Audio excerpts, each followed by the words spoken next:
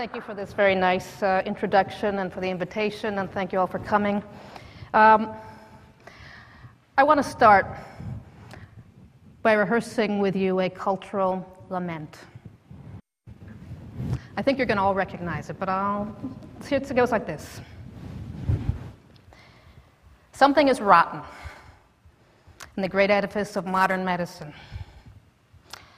We know modern medicine is one of the great success stories of the modern era, and yet medicine, as we've begun to appreciate it today, has begun to reveal both its ethical and its practical limitations. In spite of numerous life-saving, life-preserving discoveries, vaccines, antibiotics, surgery, its capacity to conquer the great scourge diseases of the modern age have proven in the end to be far more limited than we had fondly thought of earlier in this century.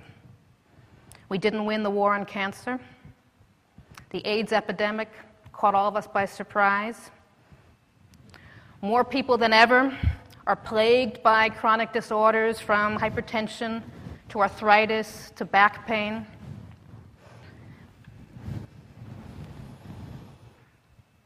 At the same time, and again, I'm now reciting, this is a cultural lament, this is not me, this is us talking, or so I want to argue. The engine that had once been seen as the prime engine, that was the prime engine of medicine's success, its reductionistic understanding of disease, its focus on high-tech interventions, has dehumanized medicine, has dehumanized the experience of illness, has turned human suffering into something like the breakdown of an automobile, has transformed the doctor-patient relationship into an alienating, objectifying, utilitarian exchange. In 1990, the New York Times essayist and literary critic Anatole Broyard, some of you might know that name or know of his work, was dying of prostate cancer. And he wrote a series of quite moving meditations on his experience of dying, but particularly on his experience of dying within the high-tech world of modern medicine. And what he had to say to a lot of people, and in some sense to me too, really seemed to get to the gist of the matter, to expose the human heart at the center of this cultural lament. He began by saying, the real narrative of dying now is that you die in a machine. And the irony, of course, was that all of these machines that he was being put into weren't going to do him much good, but both he and his doctors knew they weren't going to do him much good, and yet he, and in a sense also, he continued to subject himself to one machine after the next, because in a medical culture where doctors are taught that death is failure, that death, as a critic, David Morris puts it, death is a scandal. We don't have any alternatives to the ritual of cure. So the result was that Broyard, as he saw it, Broyard the person, his experience of illness became irrelevant, became invisible. And so he wrote on this,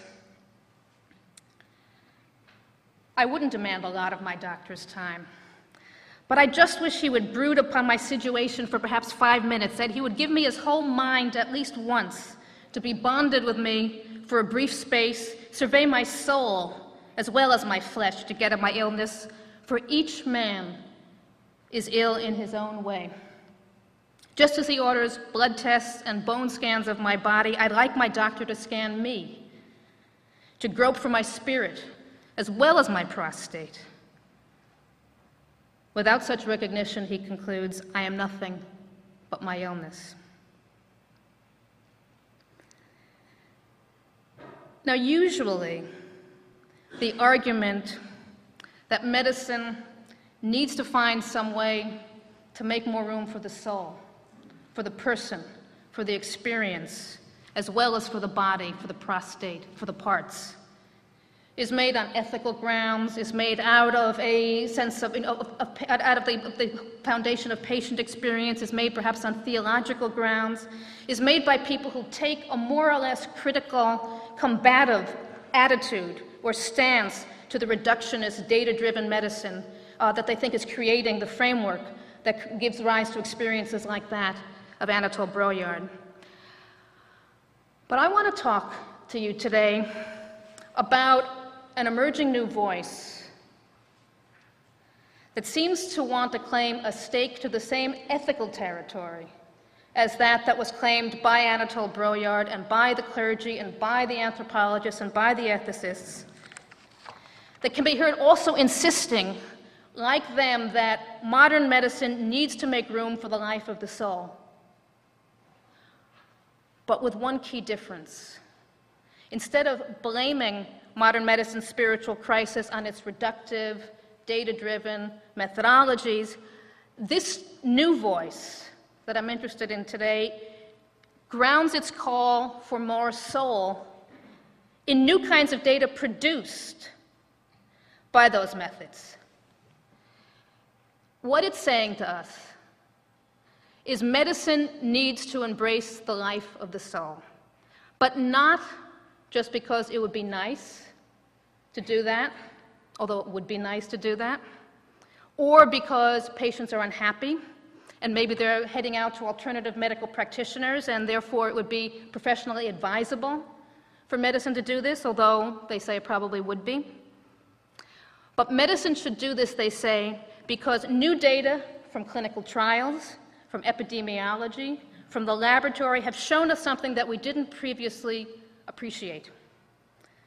That being spiritual, being religious, cultivating the life of the soul is good for your health. It's good medicine.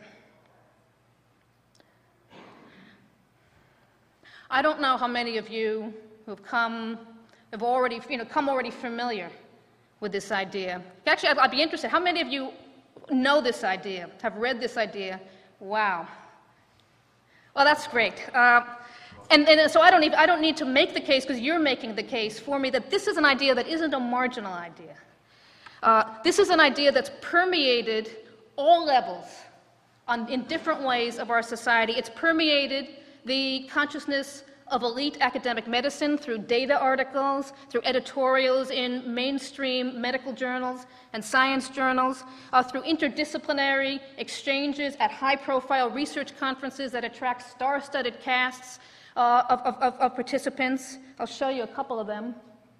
This was one that, in fact, was sponsored by the Templeton Foundation in 1999, held at Duke University, which holds a particularly prominent role in this broader argument and effort. I've looked at the proceedings of it, and it's filled with all the great, the big cutting-edge names in psychoneuroimmunology, neuroscience, medicine, and more. And here's one that was in 1998, slightly different focus, but this is actually not, it's a front cover, as you can see, of New York Magazine, reporting on a conference that was taking place in New York that week called Advanced Meditation Techniques in Medicine. That brought the Dalai Lama together with Buddhist scholars, high-powered hospital physicians, and a whole star-studded cast of research scientists to talk about the health benefits of meditation. So it's penetrated academic medicine, scientific research. It's also found its way into the consciousness of a lot of clinical practitioners, both mainstream and alternative, not least through these widely popular continuing medical education courses that have been offered around the country for some 4 or 5 years now. They began in 1995 with Herb Benson's conference at Harvard University called Spirituality and Healing that attracted upward of 1,000 people at its first holding, and has consistently attracted upward of 1,000 people every time he's done one.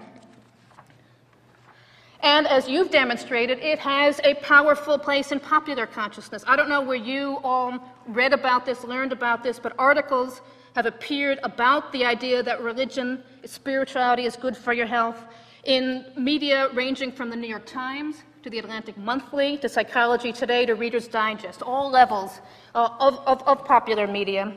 And there's also a trade book, a paperback trade book industry that's found its own niche in the self-help section of bookstores, explaining the data and its implications to patients and potential patients, most of them written by the leaders, the scientific or medical leaders of the movement. Here's a few of them. Some of you may even have some of these in your library. All of these out in the last 3, 4, 5 years. And the names here, Herb Benson, Dale Matthews, Harold Koenig, Larry Dawsey. I don't know if you know who these fellows are, but what I'll tell you is that with the possible exception of Dawsey here, all of these men in varying ways are respectable parts of medical academic culture. They hold prestigious academic appointments.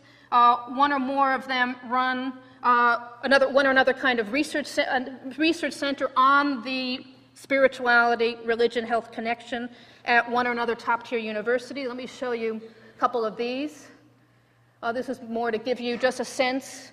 While you're glancing over this list, it's worth saying that even though these universities, we've got Harvard here, this is Herb Benson's, Maryland, Emory, Duke, 2 at Duke, and while these universities are happy to host these research centers and give them the institutional credibility that comes with being hosted there, most of the funding for these research centers, as well as for many of the conferences and continuing medical education courses, comes from outside funders. And the John Templeton Foundation, almost invariably at these events, heads the list of the funders. Promoting the religion-health connection in general is a very high priority for the Templeton Foundation. And it really became clear to me as I began to look into this literature that without the Templeton, I'm persuaded that the broader cultural permutation of this message wouldn't have achieved anything like the levels that it has. And I thought that this is from their website, identifying the spirituality and healing in medicine issue as a priority, a funding priority for them. And I thought that given that this lecture series is also funded by the Templeton, that it might be worth being curious about the role that a foundation like this can play and why this foundation is so interested in the spirituality health connection, how it fits into its broader vision of promoting science-religion dialogue. And I'll be saying a little bit more about this a little later in my remarks, but it could be interesting to pursue it even further in the discussion we'll be having afterwards. So what I've been trying to persuade you is that this argument that religion is good for your health is an influential one. But I haven't really told you any details yet about the argument itself. So what it consists of in detail, what kind of evidence it's based on. So let me tell you a little bit about this now, the anatomy of this argument. And let me start by saying that when you look more closely at it, what you see is that actually we're not dealing here with a single argument. What we're dealing here with is a cluster of arguments. I actually count 4 distinct arguments that intend to, whether they succeed in doing so is another question, but want to work symphonically together to promote this argument in as powerful, richly data-founded a way as possible. And as far as I can tell, the marshaling of these 4 independent arguments into this single symphonic claim is really only something that you begin to see 4 or 5 years ago.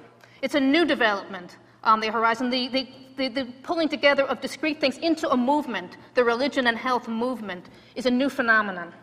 And it's been done by pulling things out of different domains. And so what I would like to do is break it back down into its separate domains and go over them one after another, because I think it'll be instructive in that each of them has its own set of starting assumptions, its own agenda, and its own kind of historical framework or context from which it begins. And we can then ask again, when you repackage it all together into a whole, whether in fact you end up with the kind of symphonic effect that people are hoping for, or whether you might end up with something actually a bit more dissonant, a bit less digested than they wanted to. So again, there's 4 of these, and this is the first one. Going to church is good for your health.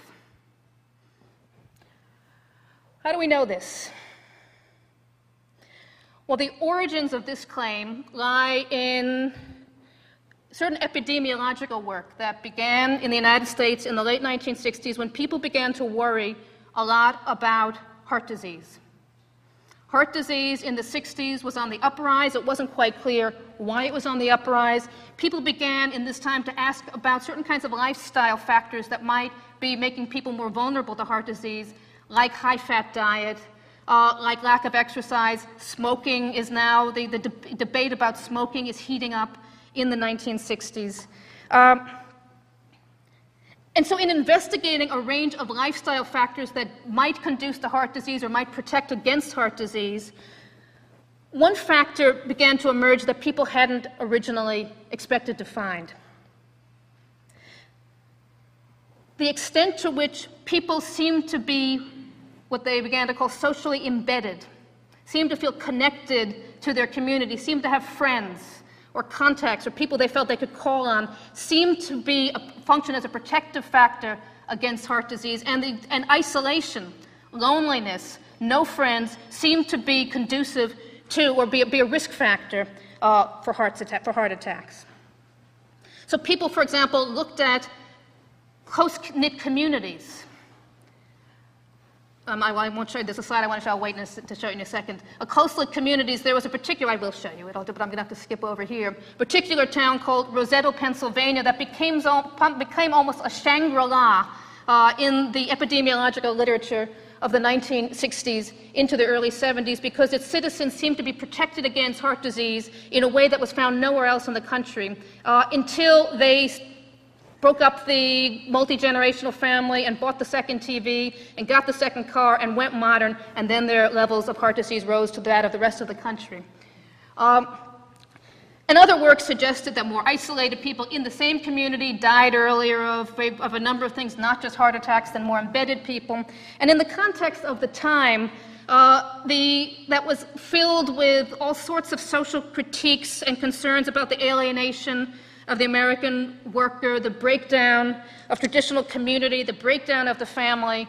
The interpretation of these data seemed quite clear. Heart disease was on the rise because in running after the all-American dollar, we had lost touch as a nation with more important values, with community, with connection. We were now literally a nation of broken hearts. And in the beginning, no one thought that this was about saying that religion is good for your health. But they had included membership in religious communities as one of the variables that they might use to assess degree of social embeddedness. And it turned out that membership in religious communities seemed to have quite a strong predictive ability to predict your likelihood or not of developing heart disease or not. It seemed to act as a quite distinctly strong protective factor among the others. And so you begin to see new epidemiological work in the 1970s and into the 80s that look specifically at membership in a religious community as a protective factor. And conclude that even when you control for other forms of social embeddedness, like being married, versus living alone or joining a bowling league. This is not a joke, this Bowling Alone book here. Where's my laser here? That is a book about the breakdown of community, and the fact that people don't join bowling leagues anymore was seen as an important marker of the breakdown of community. But even more than being a member of a bowling league, being a member of a church or a synagogue seemed to be an important protective factor, especially in old age. If you were a member of a church, you're less likely to use hospital services, people said, to suffer from any number of health problems, and you might even live longer.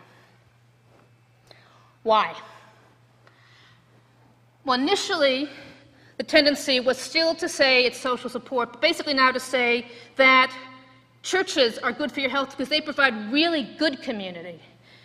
They reduce stress, they look after their members, they tend to frown on unhealthy behaviors, you don't drink a lot, do a lot of drugs, or engage in promiscuous sex and things if you belong to many churches. They might even tend to create a culture in which individuals are encouraged to seek medical assistance earlier because they always ask you, how are you doing? You don't look so well. Have you seen a doctor? That kind of community of publicly, it's part of the tradition. You ask about people's health, and this could have an effect, people thought. But not everyone was satisfied. This was the whole story. And in 1996, an Israeli epidemiologist named Jeremiah Kark did something that a number of people found quite interesting. He looked at the mortality rates in 11 secular, in kibbutzim, and in Israel. He looked at 11 secular kibbutzim and 11 religious kibbutzim. And he found that the mortality rate in the secular kibbutzim was twice that of the mortality rate in the religious kibbutzim. Even though he said he had controlled for social support, the levels of social support was just as high. I don't know why that's sort of bent, but sorry about that. Was just as there was the same level he's writing here. There was no difference, he says, in the social support or frequency of social contact between the religious and secular kibbutzim. And yet, there was this gigantic difference in mortality. So why was there this difference? So what the religion and health people would start to say is that there's a lot more to an active religious life than just getting great community. There's something more intangible. And maybe that something more intangible is even more important in understanding why religion is good for your health. What could this something more intangible be? Well, the answers that this literature gives us are basically two. And I'm going to take each of them in turn. The first thing that they notice is that many, if not all, religions encourage certain kinds of contemplative, prayerful, meditative behaviors in their members. And the thought was that this might be one of the magic extra ingredients that's good for your health. Meditation, contemplation is good for your health. And we knew this or thought this anyway because of certain things that had happened in American culture beginning in the 1960s when people like the Maharishi of India came over to the shores of America and turned everyone on to TM. I don't know if any of you remember or were even involved in TM, but there was a time when TM was wildly popular. TM stands for Transcendental Meditation. It was a simple, mantra-based form of meditation that he felt he had simplified to make it easy for the American public to learn it without needing to get involved in all sorts of complex religious kinds of understandings. It was a phenomenon that was enhanced by having a number of celebrity advocates. Remember how the Beatles went off to India to study with the Maharishi and practiced TM and came back celebrating the effect it had had on their creativity and consciousness. I think the White Album was the album, I'm not sure about this, the White Album I think was the album that they produced while they were in India. I'm seeing a few nods. I think it's quite a good album, so there may be something to be said for that the TM did them some good. But the essential point is that in the 1960s, in this period, people weren't meditating because it was good for their health. They were meditating to enhance their consciousness or to develop spiritually. The emphasis starts to change. Meditation gets reconfigured as a medical thing only in the 1970s. When a particular Harvard cardiologist named Herbert Benson, who I know because he's at Harvard and we've spent a lot of time talking about this stuff, does something very interesting. He connects TM, meditation, to the emerging interest in medicine in stress. Stress is still in the 1970s, hasn't been very long in the American popular consciousness. It only gets introduced into American popular consciousness with Hans Selye in the late 1950s. But people now know that they're stressed. in the 1970s, and they need to do things for their stress. And against this background public interest in stress, and against also an understanding of stress that is quite physiological, can be modeled in animals, Herb Benson conceptualizes TM as a stress buster, as an antidote to stress, and he even renames it into the relaxation response. Who's heard of the relaxation response?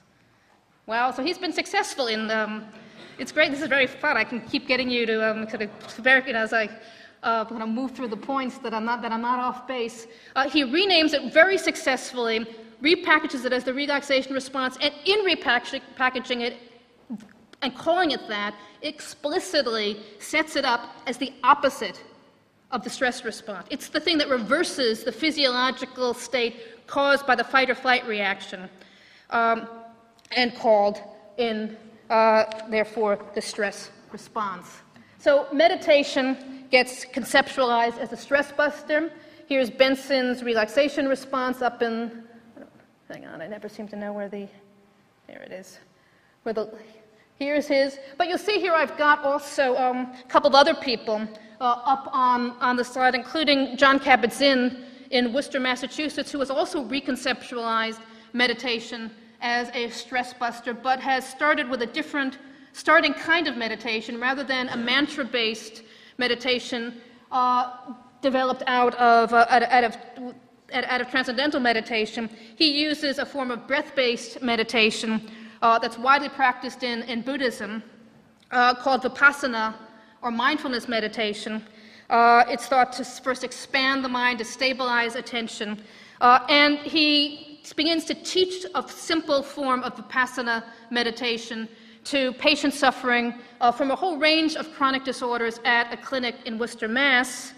Some of you may even have seen him. He was the featured guy about meditation in a 1993 PBS special that Bill Moyers narrated called Healing and the Mind, that has been more widely seen and sold more volumes of the companion book, according to the publisher, than any other book of its kind. How many people have seen it? I can keep going.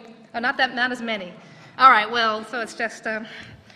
and what he says is that patients who learn this meditation learn to cope better with pain. On some very subjective scores of discomfort or incapacity, they do better. And more recently, he's even begun to argue that the practice itself boosts the immune system and therefore may have a direct effect on the likelihood of people getting more sick or sick in the future. Now, something else is important to say about this piece of the anatomy of the argument that religion is good for your health. It's clear that both Benson and Kabat-Zinn have brought meditation into medicine, have brought something into medicine that has origins in Asian religious traditions. But both of them, in different ways, insist that you don't have to be Buddhist to meditate, you don't have to be Hindi to meditate, you don't have to be Indian, you don't have to be Asian, you don't even have to be religious to meditate. This practice has an independent validity, they want to say. You don't need a religious context for it. At the same time, if you are religious and your religion happens not to be Buddhist or one of the others, then you should know there's almost certainly a meditative tradition in your own faith that has its own, that has its own tools and techniques that will let you get the same health-enhancing effects as the Buddhist ones. In interviews, Benson has talked about how when he first began spreading the word about the relaxation response, he was, quote, startled at the excitement among the religious pros, close quote, in the Christian community.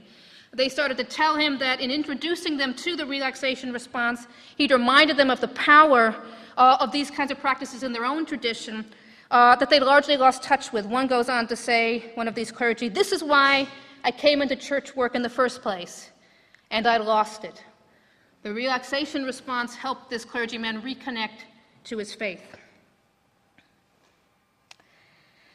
So meditation is good for your health, and it doesn't matter what faith tradition you use to ground your practice in. But the religion and health argument doesn't stop there. It also wants to claim that belief is a healing power. belief or faith is also good for your health. And to say also that it's good for your health no matter what you believe in. It doesn't matter what you believe in.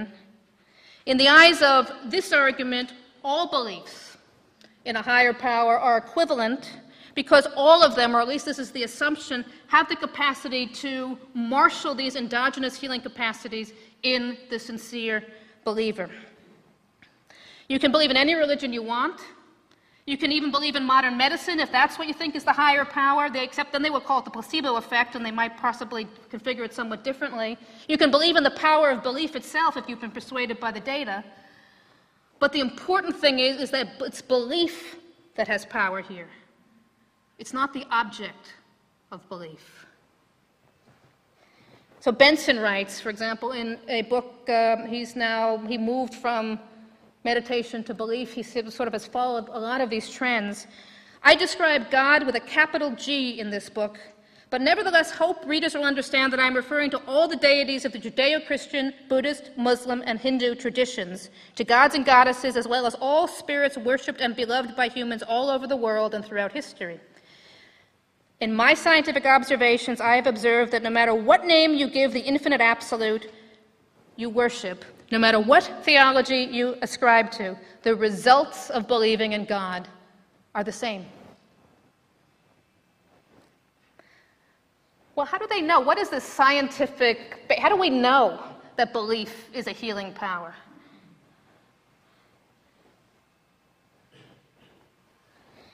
The research tradition here is actually quite complicated. In our own time, we hear about ideas, particularly associated with cancer, about fighting spirit and positive attitude, a patient with a strong faith as having a better outcome in many instances than those who give up, who are negativistic. This is seen as relevant.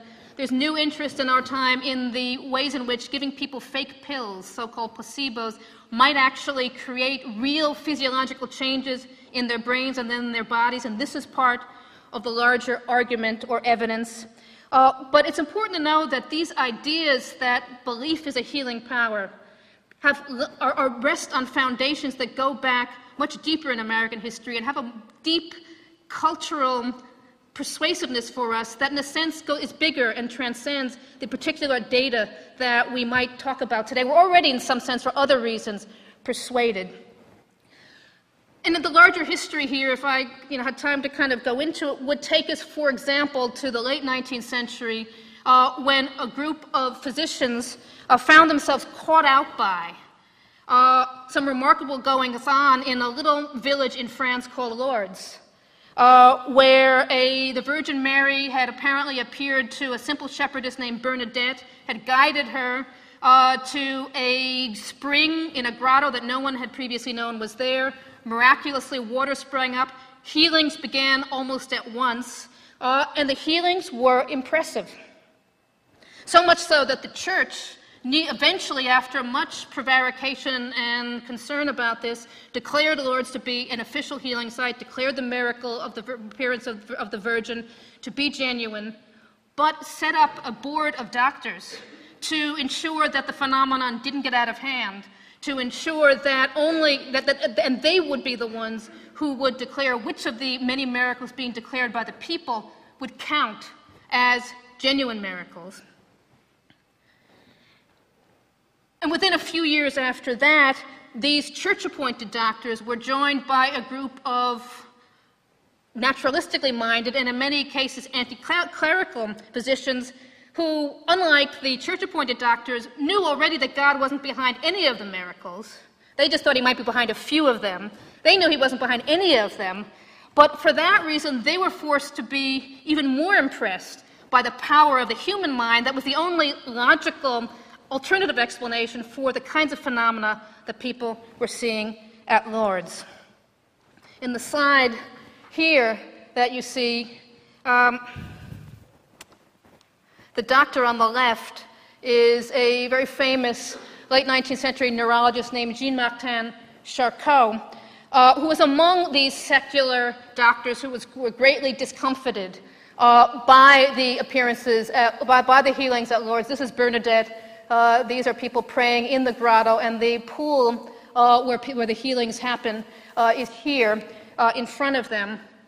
Charcot has a patient who comes back from Lourdes who he'd been unable to cure and who yet found a cure apparently lasting at Lourdes. And he wrote a paper.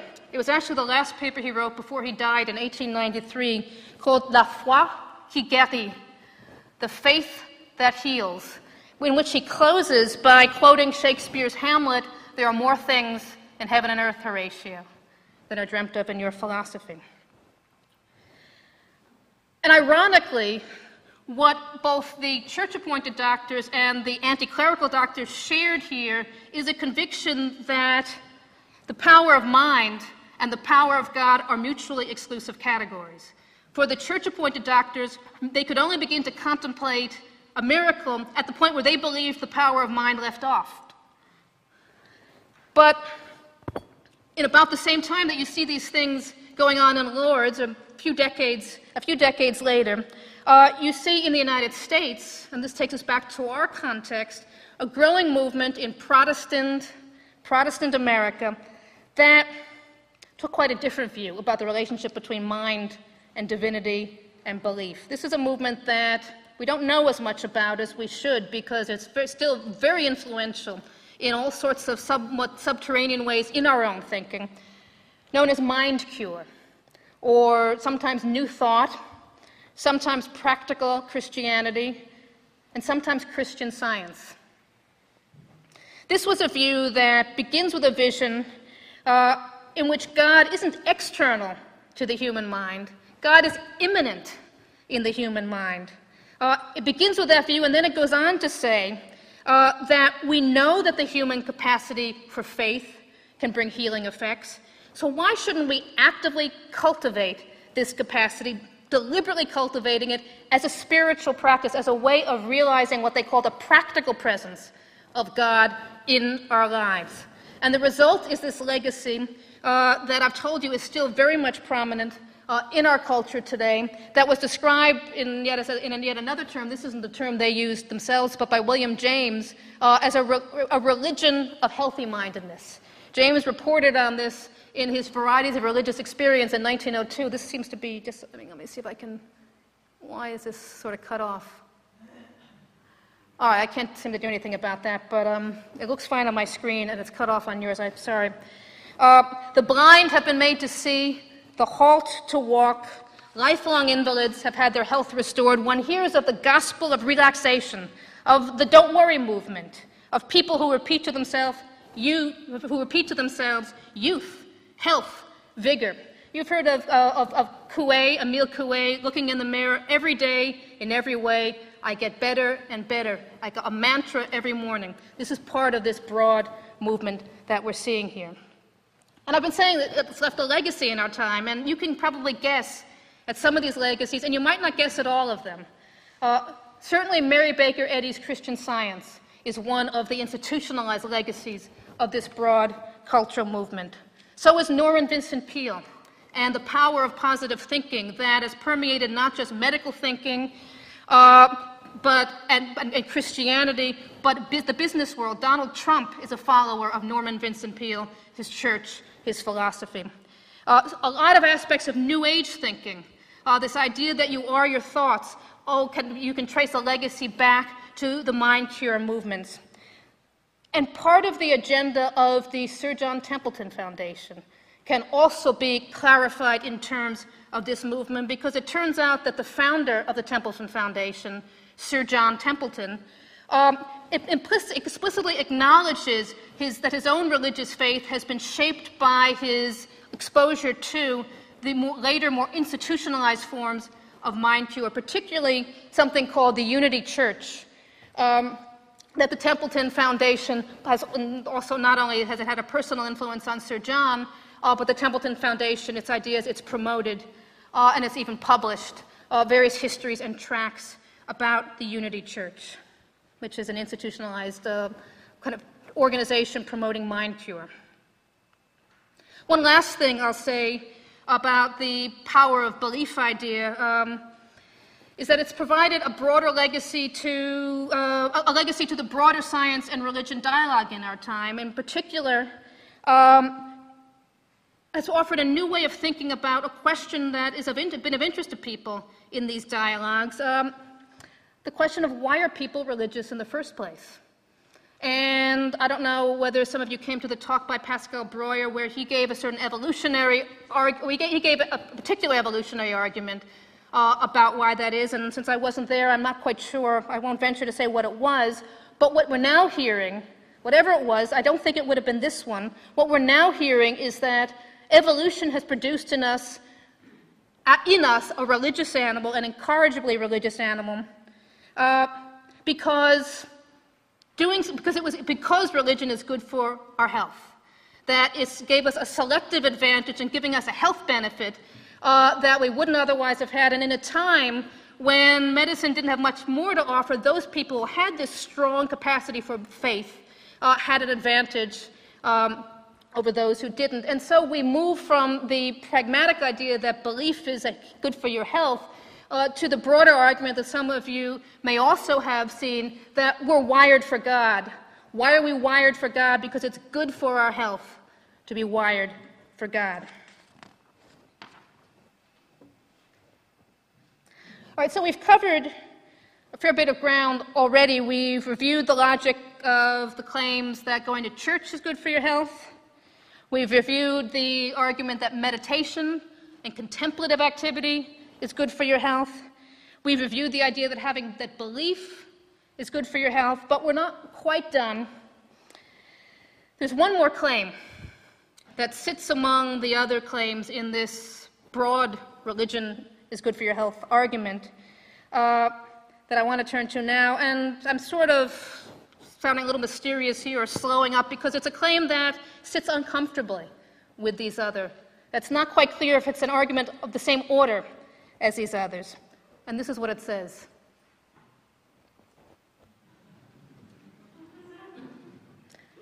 Prayer works. It doesn't work because of the social connection you might get from praying in a church. It doesn't just work because of the special contemplative experience you might have when you're praying. It doesn't work because you might have an experience of strong faith or belief when you pray or when someone prays for you. Prayer itself changes people's health, is what this last claim is saying. And we know this last claim is saying, because when someone prays for the health of a sick person, even if the sick person doesn't know that he or she is being prayed for, it has an effect. One that can be captured inside the modern research methods of clinical medicine. Specifically, what people have said is that when you take a group of seriously ill patients and you randomize them into a prayer group and into a control group, the sick people who are prayed for do better on a number of variables than those who aren't prayed for. And this happens even when they don't know if they're in the active treatment group or in the control group, or even that there's a study going on at all. They've tried it in both ways. Now, like the other three claims that I've reviewed, there's also a larger history to this particular piece of the argument. It goes back to the rise of statistics, and more specifically to the rise of a vision of statistics in the late 19th century that saw it as a powerful new tool that would be in a position to comment usefully on long-standing policy issues, social issues, and in particular goes back to an advocate, a proponent of this vision of statistics, a man who was also Charles Darwin's cousin, Francis Galton, who decided, among other things, that he might use the new statistical methods being developed at that time to address a question that previously had been seen as simply a matter of faith. Does prayer work? And decided to make it a matter of numbers, a matter of science. Let's find out if prayer works. Well, how could we find out? What he did is he looked up the records for a series of different kinds of affluent, the death dates, the amount, how long people had lived, whatever those things would be called, the records of their longevity, the relative lifespan of a series of selected affluent members of English society. He excluded all of those who had died before the age of 30 or who had died of accident of some sort or other. And this is what he found. Now, what do you notice? This isn't an interactive lecture, but you might notice. You can be interactive perhaps if you like. What he thought is that there was no more prayed for segment of English society than the royal family. At every single dinner, you ask God to pray for the health of the king. And so if prayer works, if you have a kind of dosage model of prayer, you would imagine the royal family would live longer than anyone else. In fact, they lived shorter on average than anyone else in the entire list. And where are they? The clergy, who you'd imagine both did a lot of praying and had a lot of praying done for them, didn't do as well as the gentry, who were kind of the people who, they drank a lot, they lived indolent lifestyles. They weren't the praying types. They didn't do as well as a number of other members of this. In fact, I'm now confused about this because according to my other notes, the clergy should have lived not less long than lawyers and physicians. So what do they do? And there's something, maybe I might have inverted or gotten the numbers wrong. The upshot was that the clergy also, among the professions, didn't live as long as would have been predicted given the amount of praying they did for themselves and for others. So back then, it was seen as kind of a good joke, a bit of a joke by other members within the scientific community, and it was seen by the clergy as all a bit of an affront. And they said at the time that you can't domesticate God with numbers. Prayer is a private thing. It's an ineffable thing. It has an efficacy beyond the reach of science and statistics. But our own time seems to feel differently about it. Prayer is back now on the table in the realm of statistics. And the last 15 years in particular have seen a number of efforts to try to detect the presence of God in the numbers. And the landmark case here is a case by a California physician named the Randolph study here is by a California physician named Randolph Beard, spelled B-Y-R-D. He studied 393 patients who were admitted to a coronary care unit in a VA hospital in San Francisco, assigned the patients randomly into two groups, recruited a group of born-again Christians, all of whom were daily prayers, prayed on a daily basis, and he asked them to now add to their prayers a group of people whose names they only got the first name of. They were told what disease they suffered from and what their first name was, and he said to the intercessors, as they were called, please pray for these people. Ask God to give them a speedy recovery with no complications. And so that's what they did. And the control group didn't get any, although they didn't try to control for the possibility that the families might be praying for these other people. And this leads to all sorts of weird kinds of things about, kinds of methodological conversations about the effect of background prayer or dosage of prayer. But at any rate, if you imagine, the more is better, but at any rate, what they found is that actually it had no effect on the speed of recovery. The patients in the control group and in the prayed for group were released from the hospital on average in the same number of days, but the prayed for group did better at a statistically significant level than the controls on 6 of 26 factors. Now, we can come back and talk more about sort of what people have thought about this study, but I'm more interested in its cultural resonance and in the impact it's had. And the impact was to electrify people interested in this kind of thing. It's been called the landmark study. It's the study to replicate. It was replicated in 1999, or at least it was claimed to have done by a man in Kansas named William Harris. There's now another replication underway by, guess who, Herbert Benson, sponsored by, guess who, the Templeton Foundation, that apparently the results will be released. It's all been very, very much hushed up, but the results will be released in a few months, apparently, of this study.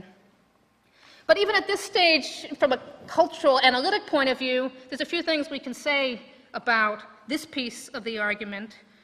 We're no longer, I said this one sits uneasily with the others, and I want to push that issue now here. We're no longer now simply in a realm of arguing for the utilitarian benefits of religious faith, even though folk like Dale Matthews, who's one of the people who's been involved in this work, he gave a speech to a class of graduating medical students, and I can just imagine their bemused faces. He told them they better get ready, because he put it, the medicine of the future is going to be prayer and Prozac. I knew I wanted to get that line in somewhere in this talk. But clearly, the stakes are higher now than just, a new kind of medicine. And here's the issue. When we look at the other three claims that I've reviewed for you, what you see is that they're always careful to leave open the option that God is real, the option of God's reality, but their argument doesn't inherently depend on God's reality, on whether or not God really exists.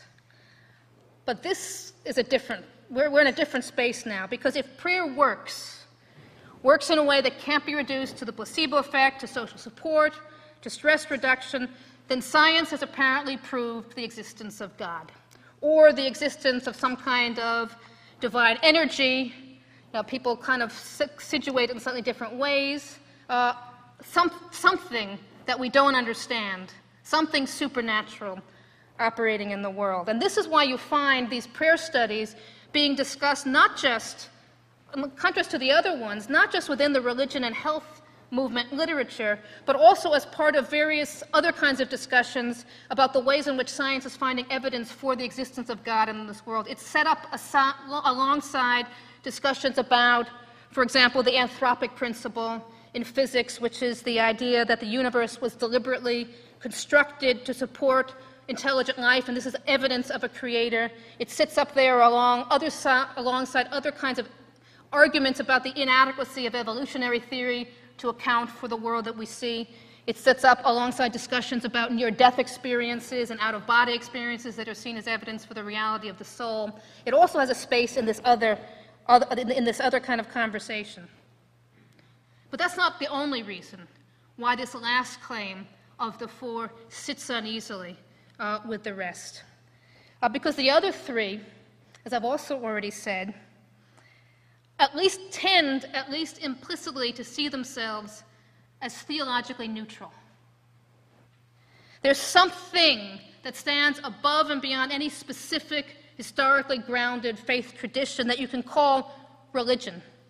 And even the title of this conference series suggests that we've accepted that there's something called religion that we can talk about sensibly, apart from any specific religion. Sometimes they'll talk about spirituality as also something that stands above and outside of any specific instantiation. And then that way they can be pluralistic and tolerant in terms of any particular kind of faith tradition through which people seek to gain the health benefits of religion. But all the studies that have claimed to prove the efficacy of prayer have tested the efficacy of Christian prayer. And this hasn't been lost on some people. I found a Christian fundamentalist website that's devoted to posting evidence for the reality of the Judeo-Christian God, and this is what it said.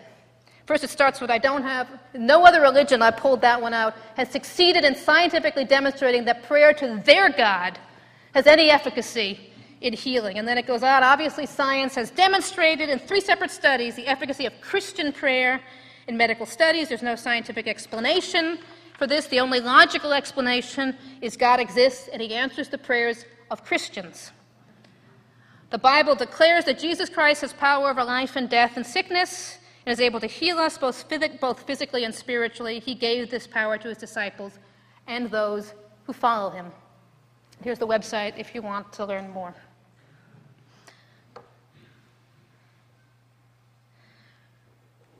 So where does this leave us? I hope it leaves us with a lot of questions and an opportunity for really good conversation. Some of the questions might be the sort that you might have, might be the sort that the scientists themselves have had. You might have questions about How good is the evidence here? What should I believe? What about the methodologies? How persuasive are the interpretations? Others of the questions that some of you might have might be the sort of questions that theologians have asked about this whole tradition.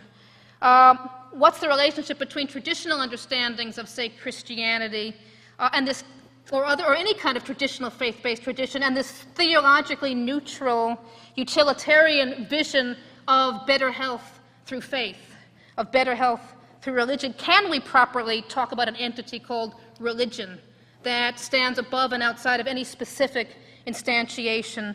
And if the of a religion, and if the object of faith is less important than faith itself, then how will people choose their religions? How will people practice their religions? These are the sort of things that clergymen have started to become interested in and concerned about.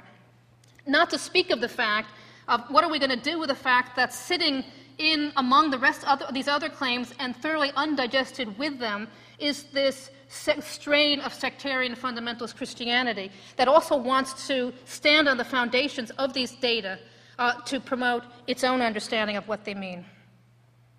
So I hope we might have a chance to talk about some of these broader issues, but I'm not going to pursue them here, because what I want to do in the last 3 or 4 minutes that I'm going to talk to you is go back to where I started this evening with our widespread lamentation about a spiritual crisis in medicine, our desire for a medicine with more soul. And the claim within this movement that I've been calling the religion and health movement, that it's in a position to help us. And the claim is very explicit.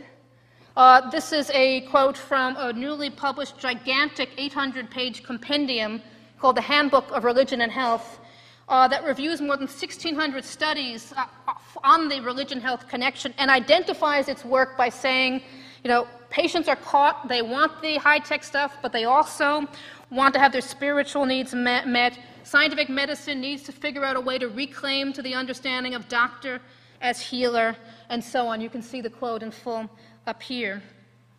So this is the familiar lament we're being offered here in the introduction to this gigantic definitive compendium, and the compendium itself is being offered as a solution to this cultural lament. And now that I've kind of walked through some of the architecture of the solution, I can invite you to ask with me, are we persuaded that this understanding of religion and its connection to medicine is in a position to help us with the spiritual crisis of modern medicine? Can you use data from scientific medicine to challenge the ethical and existential limitations of scientific medicine? And I want to argue that the answer has to be no. And it has to be no, not because the religion and health movement doesn't offer us anything of value, but because this movement is actually about something different than I think it sometimes realizes itself. We can look for some good things to emerge from this movement on its own terms. I think that some of its data are in a position to contribute to richer, more contextualized understandings of human beings as they really are, to make more fuller room for human beings in context with their hopes and fears. I think that that's something good we can look to from this movement. I think that some of the practical applications that have been developed out of these data are valuable. I think teaching pain patients forms of simple meditation is a valuable contribution. But in the end, this is all still about more research and more therapy. It's about putting prayer alongside Prozac. It's about putting meditation next to antibiotics. And that's why, it's this reason that I want to propose to you, claim to you, argue with you that the religion and health movement is an inadequate answer, can never function as an adequate answer to the spiritual crisis of modern medicine. Because what this spiritual crisis is all about, and we know this from the patients, we know this from the clergy, we know this from the hospice workers, We know this from medical anthropologists and ethicists. What it's about isn't more therapy, but more communion. It's not about more making well. It's about more making sense, making meaning.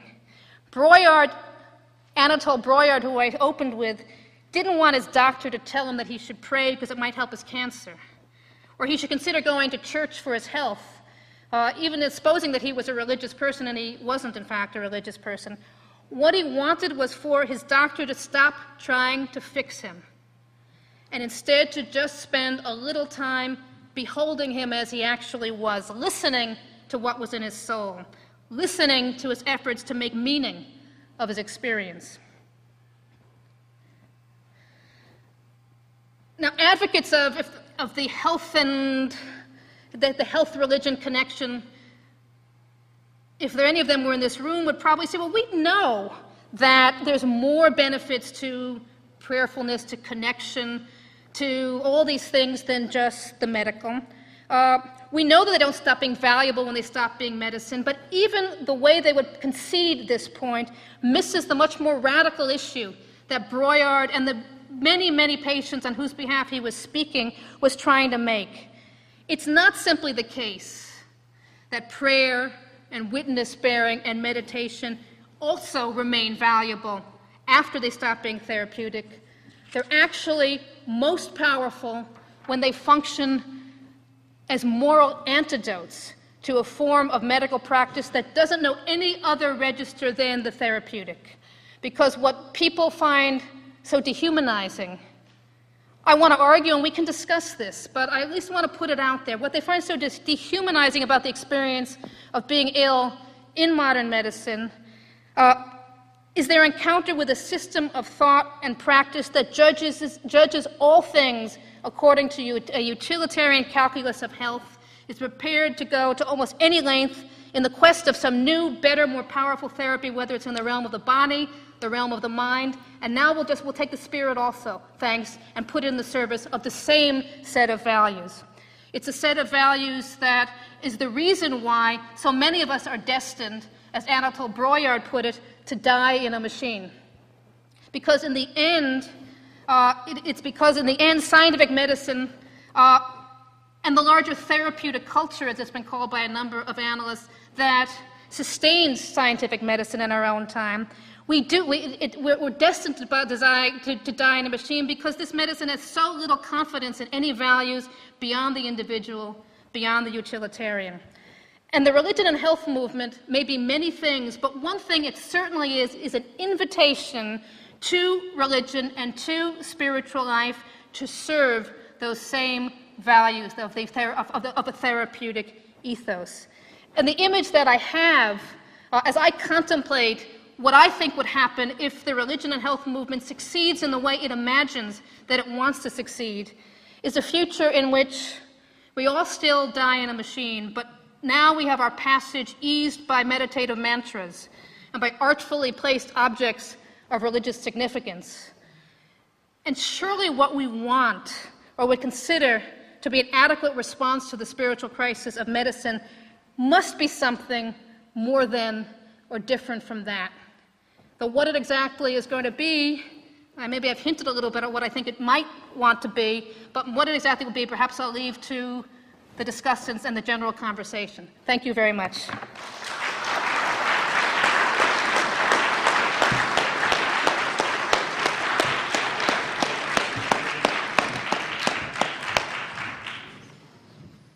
Thank you very much to Professor Harrington for her talk. Now, I would like to remind you that if you'd like to ask questions, we have index cards which we have distributed. If you don't have one, please feel free to write a question on anything you have, and we'll be collecting them now. We will invite our three discussants, first Gerardo Aldana, then Francesca Bray and Barbara Harthorn, to come up and offer brief comments.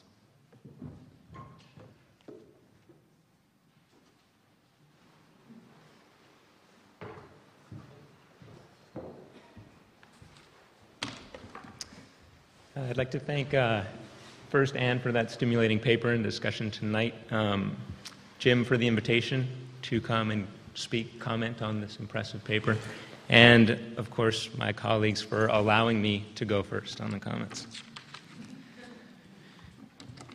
My own specialization is in the ancient Maya history, hieroglyphics, and science, and so I'm going to kind of confine my own remarks here to more questions of methodology and the history of science in general.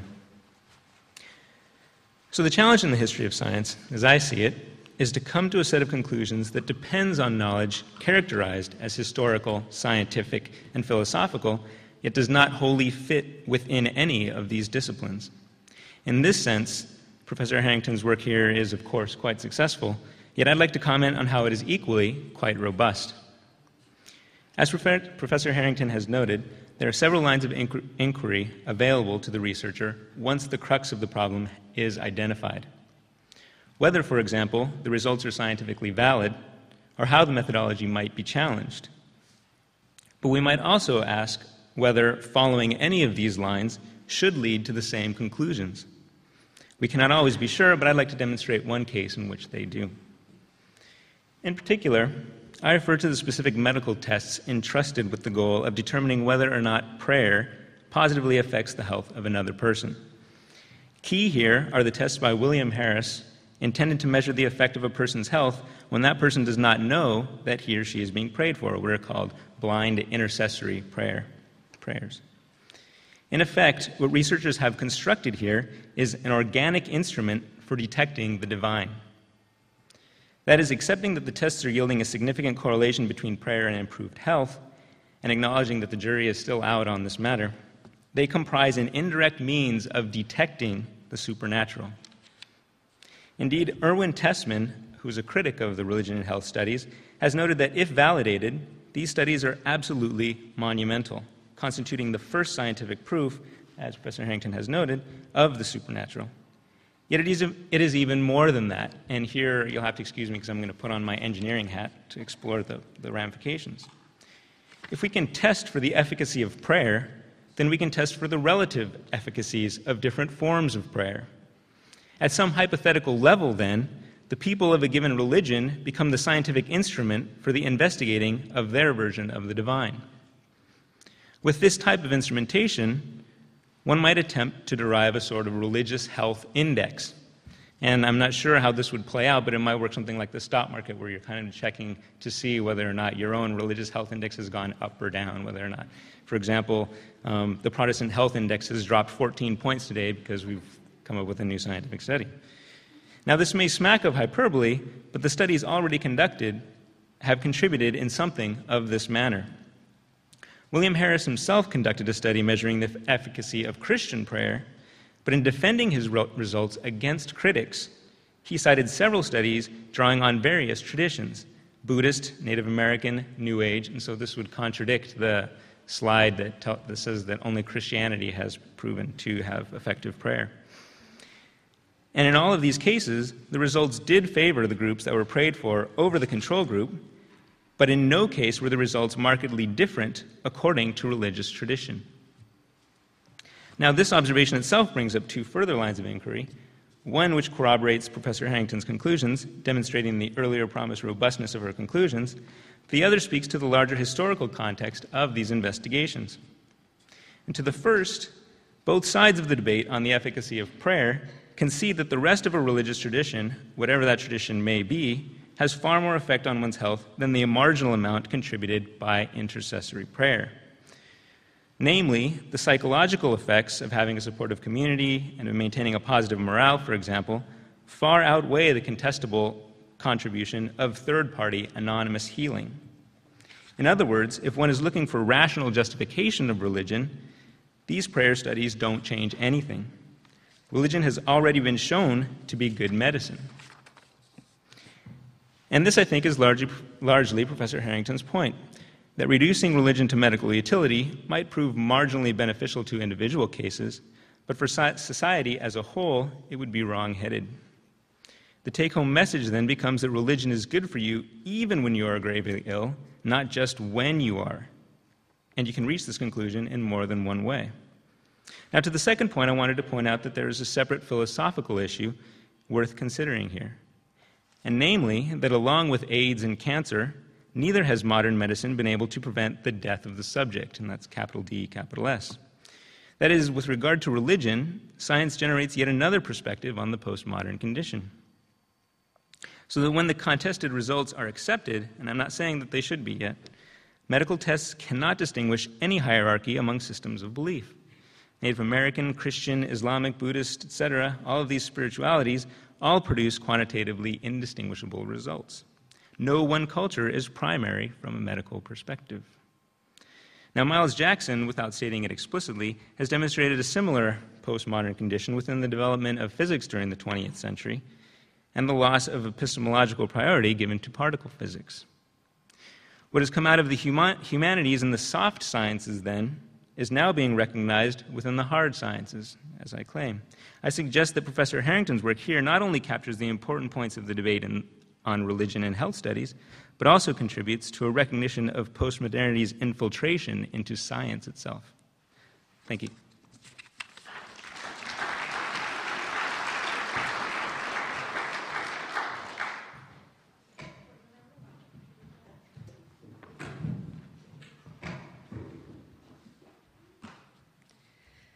Well, that's a very hard act to follow. I'm an anthropologist and historian of China, interested in science, technology, and medicine. And the third commentator is an anthropologist, and we were a little worried that our comments might overlap, but I see we had no need to worry about this, and that is testimony both to the richness of the subject and the wonderful depths and horizons which Anne Harrington opened for us. I think, though, all of us were captivated by the notion that prayer is good for you and have focused on that. I have to say that as an anthropologist, I found myself falling into this cynical preamble. It's very interesting that in all four of the arguments that Anne Harrington was discussing, spiritual powers are supposed to cure rather than to kill.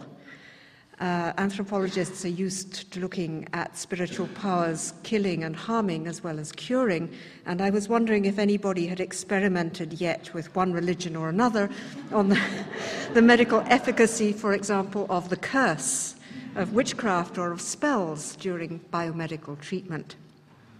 I think I'll apply for a grant. Anne Harrington argues that the four kinds of what I characterized myself as add prayer to medicine and stir endeavor, which she distinguishes between here, all fail to meet the point of our discontent with modern technological medicine. And this, she says, is because they're all attempts to configure belief or prayer as an additional form of therapy.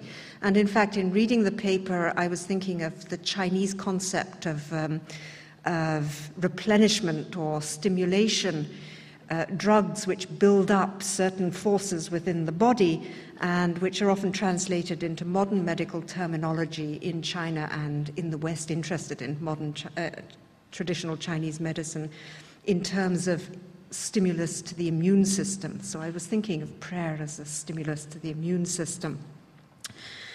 It seems rather to promote healing and to strengthen the inner resources of the body. So too does social connection, rather than actually to come in and remove the diseased appendix. In any case, as Anne Harrington was saying, the root of our dissatisfaction with modern medicine is not in the insufficiency of therapy, but in its excess. The doctors just won't leave us alone to die in peace. And what we find is lacking is meaning. Now, it seems to me that we turn to the search for meaning when hope of a physical cure is lost.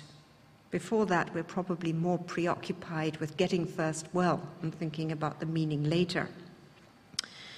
Modern medicine offers us very powerful therapies, but as we heard, it can't cure everything. We keep researching to try to make it cure more, as if death could be conquered. And, of course, to restore health and life, most people are, and have always been, and probably always will be, prepared to try anything. They're not going to resign themselves. They're going to keep trying. However, usually a point is reached where we believe that therapy has reached its limits, and that, it seems to me, is when the cry of despair goes up. How do we make meaning of this situation?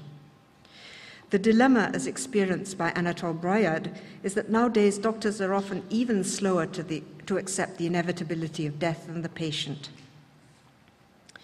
Now, if we go back to earlier scientific medicine, say emerging in the 17th and 18th century, we find that God and the body hadn't been quite so clearly separated as we seem to think they have been now.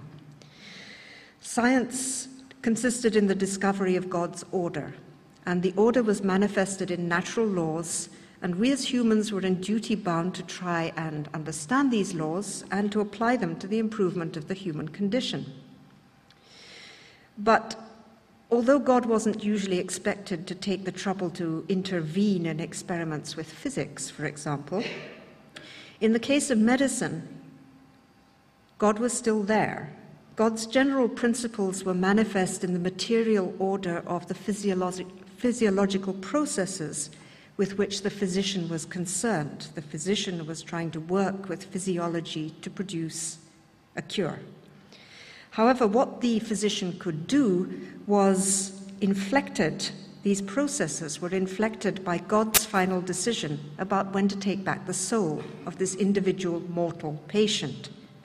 So there was a kind of useful split in responsibility from the doctor's perspective. He was able to declare that he could do no more for the patient and advise the family to call in a priest, at which point meaning became more important than healing. A little more radically, physicians in imperial China were supposed to refuse to treat a case they diagnosed as fatal. They weren't supposed to waste the money or squander the hopes of the family. At that point, the family and patient could accept the inevitability of death and pray for the salvation of the patient's soul and look for comfort in resignation and philosophy. But they might also try to find another patient who was more optimistic, willing to try a bit more ginseng, or they might turn to prayer as an alternative therapy of last resort. And this is analogous to the fourth case which Anne Harrington discusses. And I think, for me, one of the interests of this paper was the kind of ambiguity of praying for yourself or for others in this. We find, of course, the same in the Christian tradition as in the Chinese, that everybody is likely to have been praying for the patient's recovery all along. But the intercessionary prayer that Anne Harrington describes to us can serve a twofold purpose. First, I'm sure that it is also asking God to be merciful towards the soul, which was usually what people were praying for when they'd given up hope in the old days. But it can also ask God for an extension of the lifespan that he has allotted to the individual. It can ask God to change his mind, to grant a miracle. So I think Anne Harrington is right that what we see in her first three cases is religion or spirituality or social solidarity being conceptualized as a kind of booster of the immune system and as theologically neutral. Body and mind, or body and soul, are fused into a new rationale of medicine in this case. But the fourth case she presents seems more ambivalent, despite what the Christian fundamentalists are making of it.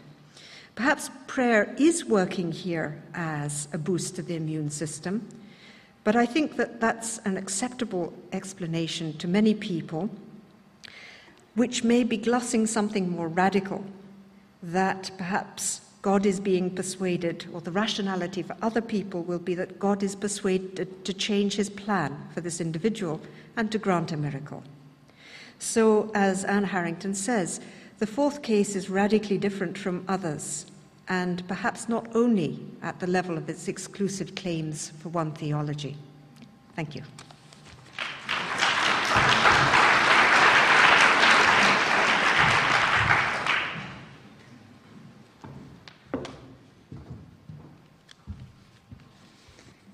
Three speakers is a lot, 3 respondents. I'll try to be quick, and this is 2 hard acts to follow, but we have all gone in very different directions with our comments. First, I want to thank our eloquent speaker for sharing with us her thoughts on the emergence of religion as a form of medicine leading to better health in the contemporary U.S. I respond as a medical anthropologist with a special interest in transcultural psychiatry. And I'm not going to re-argue for you. I think we're all clear about her 4 distinct points, the first 3 of which I'll take up first, and the latter idea that prayer works I'll take up last.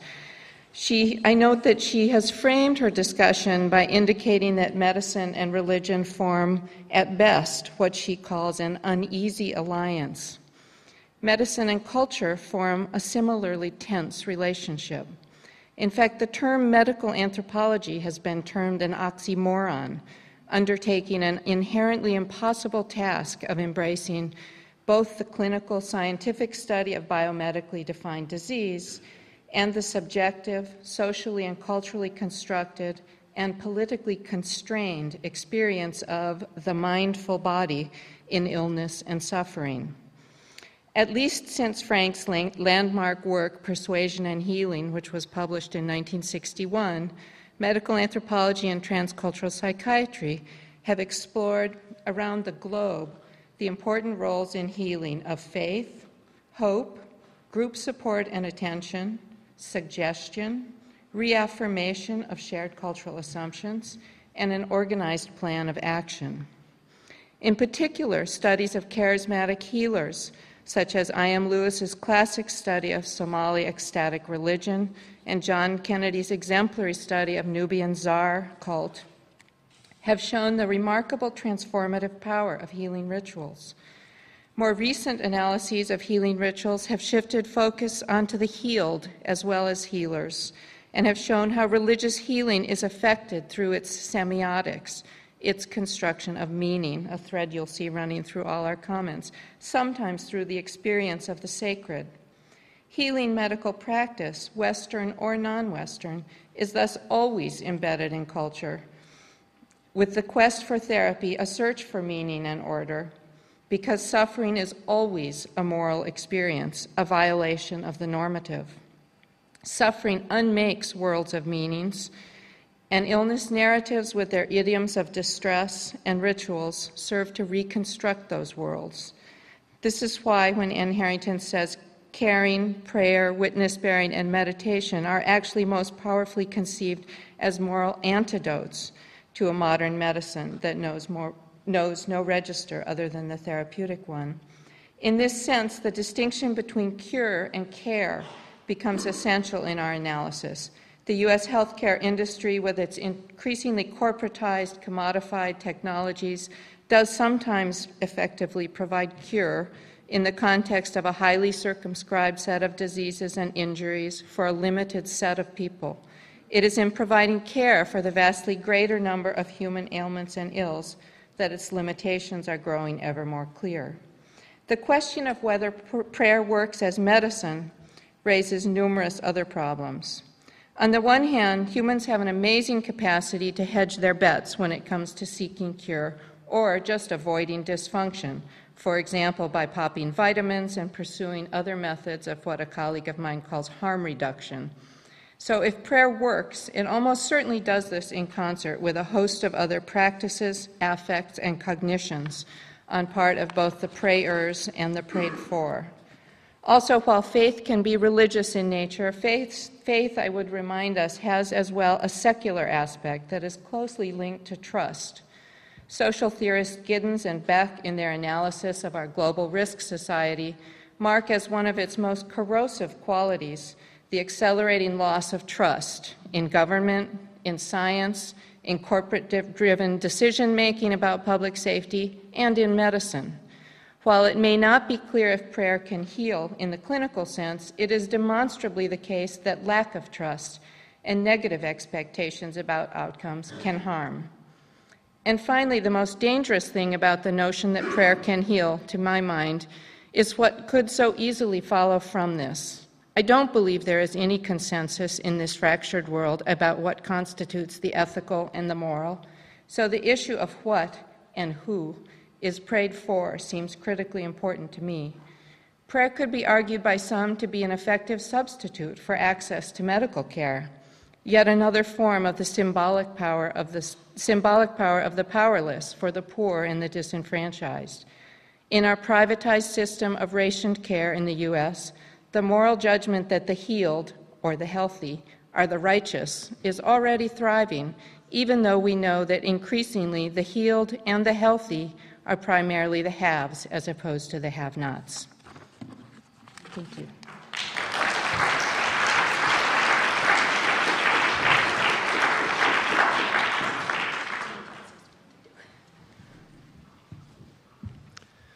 Thank you very much to our three discussants. Are you all comfy over there? Yeah, do we have a mic that works? We have 4 people in one table. Now we've got mics that work. And thanks to you, this is we're going on tonight, and we would like to do some question and answer, and then have a reception afterward in the back. I've looked through many of the questions, which perhaps were penned before you got to your punchline at the very end. I think many of people in the audience were kind of second-guessing whether you believed in this or whether you didn't believe in this. And what I read, I'd just like to ask a general question which summarizes many, which you and the other the discussants can address. I find quite a bifurcation here of responses. Those who believe strongly in prayer, strongly in its efficacy, that comes out in many questions. And those who are dubious, perhaps even scornful. And that suggests that we have, at least from this sample, we have friction. Societal friction around thinking about mixing spirituality and health. Is that a problem to you? Do you see problems arising from the divisiveness of thinking of bringing religion into medicine? What's been interesting to me about the comments and about the way you've opened is what a hot button the prayer issue is. Yes. Oh, blah, blah, blah, this. And I felt that too and made a big point when okay, now we're coming to, something, we're not in Kansas anymore. Quite, there's moving into, actually, one of the big studies was carried out in Kansas, but that's one of those weird ironies of, yes, there's something about the prayer thing that's more divisive because it's not just about whether something, the stakes are different. The stakes are different because we're arguing about theology rather than simply arguing about whether or not certain kinds of private practices might be good for our health or not good for health. That might disturb, I think that the audience is divided, and I'm not quite sure. No, I think this audience has been a kind of a neat kind of barometer throughout the talk of sort of for me at least, the general feeling. You all knew it, virtually every hand in the room went up when I asked whether you had heard about the argument that religion is good for your health, and that might be in part because you're a self-selected group. You came here because you had an interest in the topic and therefore knew about it. But I still think there's something interesting about the fact that so many of you did come and did know about it, and that you're divided about prayer. It seems also, yes, typical. Yes. Any final comments? We have many, many questions which we did not have time to ask, and I think it best that we finish here soon, have a general reception, give you a chance to introduce yourself personally to our esteemed lecturer and the discussants, and propose your own question to her in that way. So I would like to thank Professor Harrington for her very provocative presentation. And I would like to thank our UCSB faculty discussants as well. Now, yes, very good. I'd like to thank you for listening to all this. This is what we get to do all the time out here, but you may get tired of it after a while. But this is our lives out here at UCSB. Now, there is, of course, a vested interest in what I'm about to say, but I do hope that many of you will join us for the final lecture in our 3-year series, scheduled for 1 month from tonight here, Thursday evening, May 15th, Corwin Pavilion, when I will present a lecture entitled In Blank We Trust, Science, Religion, and Authority. Please feel free to join us in a general reception to be held in the back. Good night.